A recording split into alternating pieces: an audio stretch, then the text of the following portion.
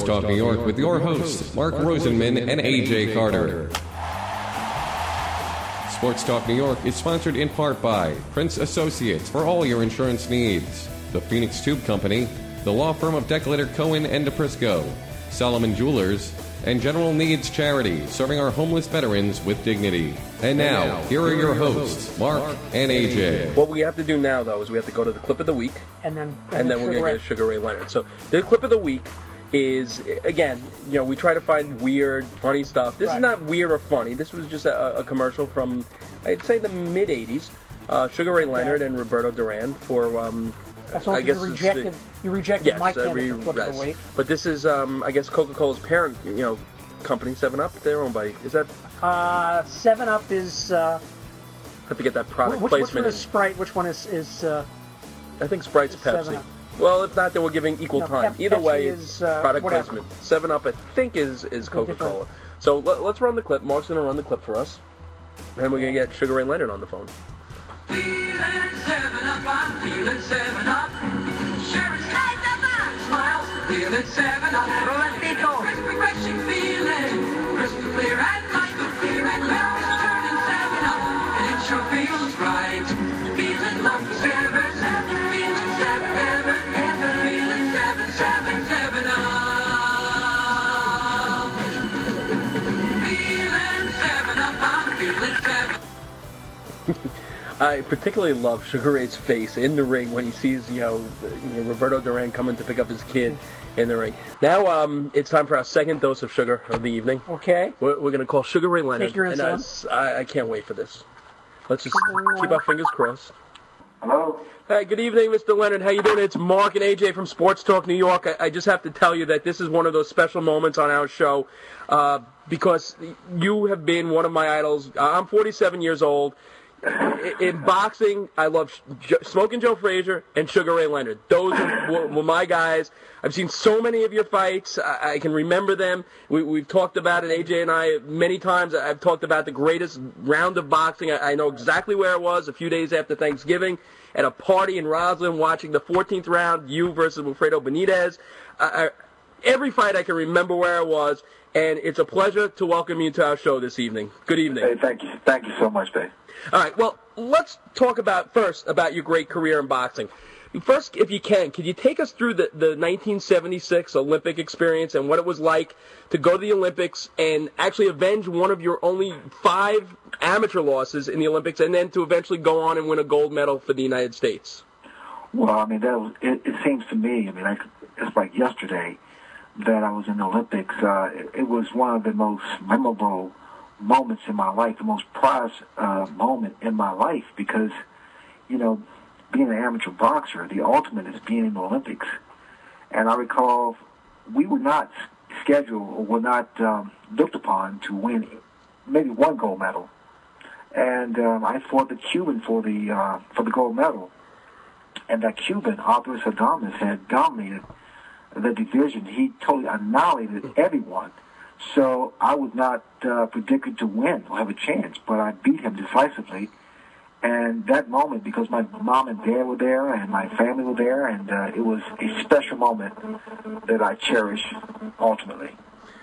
Okay, and in your professional career, you would go on to defeat 4 current or future boxing Hall of Famers: Benitez, Duran, Hearns, and Marvin Hagler.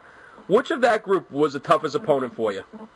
The most difficult opponent was Tommy Hearns, without question, because Tommy was so tall, like 6'2", and fast and powerful. Tommy dominated the Division II. He knocked out pretty much everyone that stepped in the ring with him. And he was favored to win. And he took me to the limit. And it took every ounce of my talent, my heart, my desire to beat him. Tommy Hearns, without question, was a incredible champion. Okay, now one of your most famous fights, obviously, was against Hands of Stone Roberto Duran in the famous No Mas fight. For years, there's been an ongoing debate that he never said that, and those words were actually from Howard Cosell. Can you take us through that round and what you remember as when that fight stopped? That one I remember was at the Nassau Coliseum, and I almost jumped over the railing when you won the fight. But could you take us through that final round? Well, I mean, I know round by round, second by second, minute by minute, because that fight there, I was in tremendous shape. I recall, first of all, Ray Charles, who was my namesake, he sang America the Beautiful. And I felt confident of beating Duran, this time around, but with Ray Charles singing the America the Beautiful, I was like, no one could beat me. But in that fight, I just used my hand speed, I used my foot speed, I used my head, and it was not a replay of the first fight, which I fought him toe-to-toe. So he was so frustrated that, and then when the crowd, would laugh at him because I stuck my chin out, I did the bolo punch, I did some antics that kind of really teed him off. And, when he threw his hands up in frustration, to me, I thought it was a trick. I thought he tried to get me to get closer. But, again, once the fight ended, it was so bizarre because of all people, Roberto Duran throwing his hands up in defeat. No one could fathom that even taking place, but he said no mas. I don't speak Spanish, unfortunately, but I knew that he didn't want to compete anymore.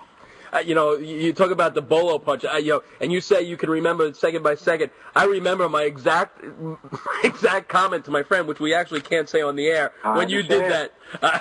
When you loaded up and then hit him with the other hand, I just turned to him and went, "Holy, did you see that?" I think half the world said holy. Yeah.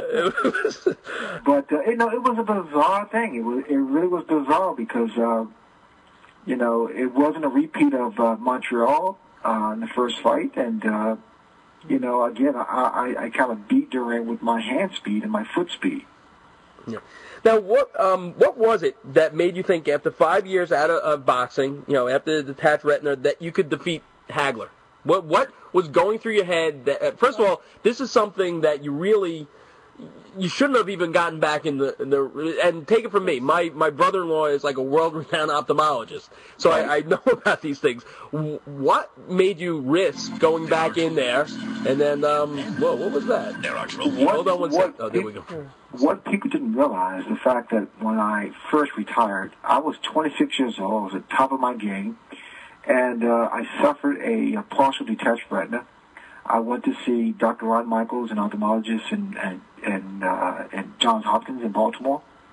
And when he did the surgery, after the surgery and after many visits to check out my eye, he said, Ray, if you want to resume, you can. But then again, because there was such an outpour of people being concerned about me, that I said, well, I'm going to retire. So I retired for 2 years. I came back in '84. Against Kevin Howard, and it was an impressive fight, so I quit that same night.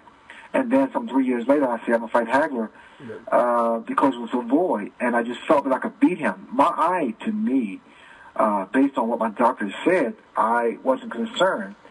I was concerned whether or not I could become Sugar Ray Leonard, because at that time I was Ray Leonard, the civilian, a guy outside the ring. But I had become Sugar Ray Leonard to even have a chance at being, beating Marvin Hagler.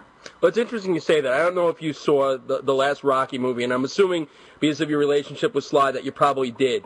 But there's a scene in the movie where, Rocky's talking to Paulie, and he's telling him that he still has having some junk in the basement. Surely a metaphor for, like, that burning desire to get back in the ring and not to let that consume you. But is that, one of the reasons why you got back in the ring with Hector Camacho? Well, you know what? That's ego. That's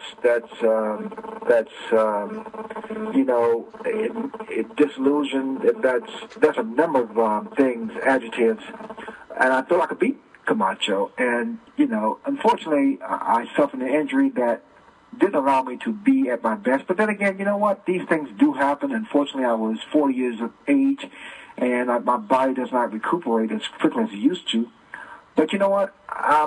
It may sound crazy, but I'm glad that did happen, because that told me that I didn't have it, and get out of the ring before I got hurt. Now, we had Jim Bouton, the author of Ball 4, on probably about a month and a half ago. A little longer than that. But the final line in his book, to me, kind of symbolizes, whether it be any sport. He closed his book by saying that you spend a good piece of your life gripping a baseball, and in the end it turns out the other way around the whole time.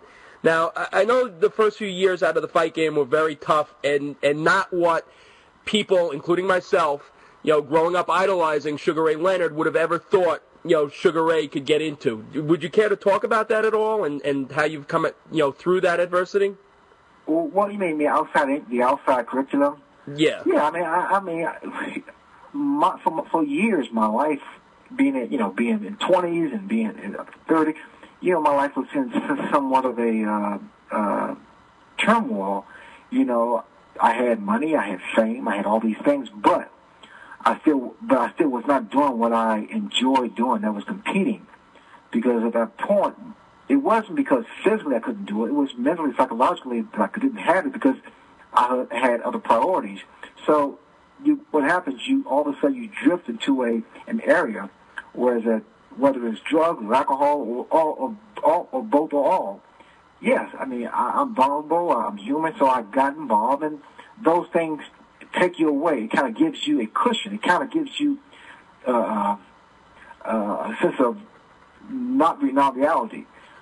But until I look into the mirror and I look at what I saw, and what I saw in the mirror, the image I saw in the mirror was not me. You know what? I said, my father and mother worked so hard to make me, not perfect, but make me a good person. And I pulled back and I made myself whole. I became a better father, a better husband, and a better friend by not indulging in those other things. Okay, now here's the part where I have to come clean a little bit, all right? Like I told you before, I'm 48 years old, so I have a 19-year-old son and a 17-year-old daughter in their house, so there's an Xbox around. And I have to tell you, every boxing game that they own, that I play, I'm always Sugar Ray, okay? But no matter what I do, I cannot get your hand speed. I can't do those moves. So I need to know first, do you ever play video games, boxing games, and do you ever take Marvin Hagler just as a goof? I never. Well, my friends do that.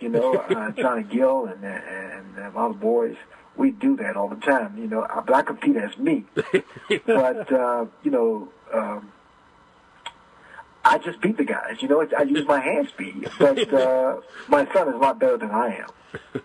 Yeah, my son is too. There's no question. Without question. Yeah, the reflexes do go. Take it from someone still trying to play over 40 softball. Yeah. That is so true. So let me ask you a question. Why is, like I said, 48, AJ's 57. We grew up such great personalities in the boxing game. What's happened?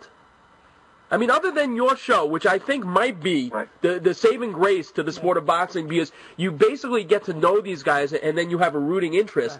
Other than that, no one. There's no one that you know anything about. There's no personality. You hit it right on the head, because the Contender, that was the basics of the whole show. Because it introduced you to the boxers. It took you behind the scenes to let you know who he is, where he's from, and why we do what we do. Because back in the day, back in my time and during the Ali time, boxing was on network television. So you had a chance to kind of get to know us, our kid, our wife, our girlfriend. So you had more of a vested interest because, that guy reminds me of myself. I kind of like him. That made a huge difference. Also, back in the day, champions fought champions. Much more competitive fights. Right, even the guys, we were talking before, about 40 minutes ago, we had Bert Sugar on, and we've been talking about the Oscar Bonaventas and guys like that, but you got to know them through ABC and all the different shows, the Wide World of Sports, and each week there was some sort of boxing match on, so you got to know them. Here, if you don't buy a pay-per-view fight or the lead-in to these pay-per-views, you don't know anything about these boxers. But with the Contender, you get up close and personal, the little competition, then who they fight, and plus the fact this last season you actually showed the full fights on ESPN. By the way, talking about the Contender, Sergio Moore is now world champion from the first Contender. Right. He beat Ferdinand Forrest. So, the fact of the matter was, people thought that these guys, these boxers, were not real boxers for some apparent reason. But these guys were young boxers who was kind of their last hurrah of becoming a champion or being a contender. And, like Alfonso Gomez, I mean, Steve Forbes fought Oscar De La Hoya recently and put up a hell of a fight, even though Steve Forbes was, originally a small guy in 130. But that being said, I think we need to go back to the basics with boxing and give boxing back to the fans. I totally agree. That I think is what's missing. What's your life been like after boxing now, with the Contender and all the things that you're involved with? Amazing. I've been a blessed man. In fact, I just recently got back from South Africa yesterday. I do motivational speaking around the world and to Fortune 500 companies. And I use boxing or fighting as a metaphor because I think that we are all fighters in some sense of the word, because we get knocked down, whether it's in relationships, in the fights, in business, in life you get knocked down. And I talk about my experiences of how I deal with that. I talk about having a great corner. Back in the day, I had Angelo Dundee, I had James Morton, I had Pepe Correa. I had great people in my corner. And you need the same thing in life. You need the same corner in business. So I've been doing this for the past 10 years, and I truly enjoy being, out there with the people and using my experience to better someone else's life. Okay, and where do you see boxing going forward in its competition for I guess, the viewership dollar and the young share of the demographics between MMA and UFC? Let me tell you something. Boxing is a very resilient sport. People live vicariously through the sport. It's mano. It's one primal sport. Boxing is going to survive no matter what. As far as MMA or UFC, they have their own audience. Boxing has its own audience. We just need to give the fans much more than what we give ourselves. And if we do that, boxing will shine again. I hope so, because it is something that I do miss. You used to look forward to the fights back in your time. Well, that's another question. This is one question I also have to, I guess Buster Olney wrote a book about the Yankees. He kind of chronicled the end of the Yankee dynasty to that throw that Mariano Rivera made to second base and it was safe. I kind of look at the end of boxing as I knew it, as when Buster Douglas knocked out Mike Tyson, because I felt that Tyson was never the same after that. Now, a guy like Tyson seemed to build up this invincibility. And then when he got hurt, he was never the same. As a boxer, when you experience that first time, that vulnerability against a guy that you should never feel that, does that change you in a way as a boxer? Your psyche? Without question. Psychologically, mentally, it changes you.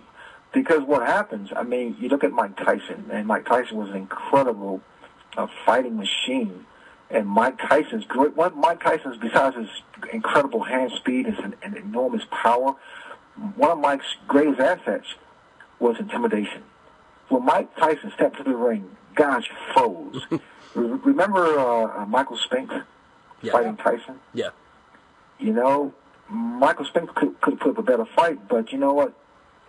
Mentally, I saw his eyes. He didn't give himself a chance. But when Tyson fought Buster Douglas, although Buster Douglas was a huge underdog, Buster Douglas somehow, some way, whether it was the passing of his mother that gave him additional motivation, that was the best Buster Douglas I've ever seen. Because in fact, I did that fight. I did the color commentating for I think it was HBO. Yeah. Mm-hmm. It was a major upset. Yeah, and to me, I don't know if the sport has ever recovered, because he really was that. I think what happened with Tyson wasn't just the fight; it was some of the other things. But that might have been a result of that. It was the rape conviction. It was the biting Holyfield's ear. That didn't help. Yeah, that didn't help. There were a number of things that really bothered or haunted Mike Tyson, and Mike, deep down inside, he's a good man. He's really a good guy. I've known him. I've met Mike and talked to Mike, and but it just saddens me that a person like that who came from nothing, like I did, then all of a sudden everything falls apart. But you got to be held accountable at some point. But then again, there also is the people that surround you, too. Right, I think also when he lost Custom, that also had an impact on him as well. Bad people around him, bad advice, people looking to basically leech off of his fame and wealth. And So finally, what does the future hold for Sugar Ray Leonard? Well, I tell you what, boxing is my life. I love it, inside, outside the ring. I support it. I tend to be somewhat of an ambassador for the sport. And I'm looking forward. I'm always going to be in boxing, no matter what, And this, as far as I'm concerned, is an extension of my legacy of not just being in the ring, but being outside the ring and doing something good for the sport of boxing. And that's what I'm looking forward to doing. And is there a fourth season of The Contender signed up? Is the ESPN committed yet? You know what? I left, although it was not picked up for another season. But I think there's always a home for The Contender, and I think it was rejuvenated by the win of Sergio Moore. Absolutely, it's a great show. It's a fun show to watch, and we really enjoy it. So, Sugar Ray, it's been an absolute. I've been looking forward to this, and I know, through your publicist that you were traveling all day yesterday, and we originally set it up as tentative, and if it fit into your schedule, and something that I've been looking forward to, it's on top of that, we've had Gordie Howe, Phil Esposito, numerous Hall of Famers, and I told the people at the top of the show, the distribution list where we email everyone who's going to be on the show, without question, Gordie Howe, okay, I had to get hundreds of emails today. Sugar Ray Leonard? Wow, Sugar Ray Leonard's on tonight? Sugar Ray Leonard? You got Sugar Ray Leonard? So, and for me, it's just an absolute joy and privilege, and I appreciate the fact that you are traveling all day yesterday, and it's not a small little trip from Africa to come on the show with us. A little bit of jet lag. Yeah, a little bit of jet lag. And not slightly, but I want to say thank you and thank to all your listeners, and God bless you, man, and love. All right, be good. And how's Ray? Because we actually showed the 7-Up commercial right before with you and Roberto Duran. Jesus. Yeah? Yeah, we showed that right before you came on. Jesus Christ, that's been so long ago, man. But it was a great cut, a great commercial. Yeah. But they pulled it when Duran did the No Mas. Well, we don't know. Right now, there seems to be some type of controversy. All right, Sugar Ray, continued success, and we wish you nothing but the best. Okay. Thanks so much, guys. All right, have a good night. Take care. All right. Sugar Ray Leonard.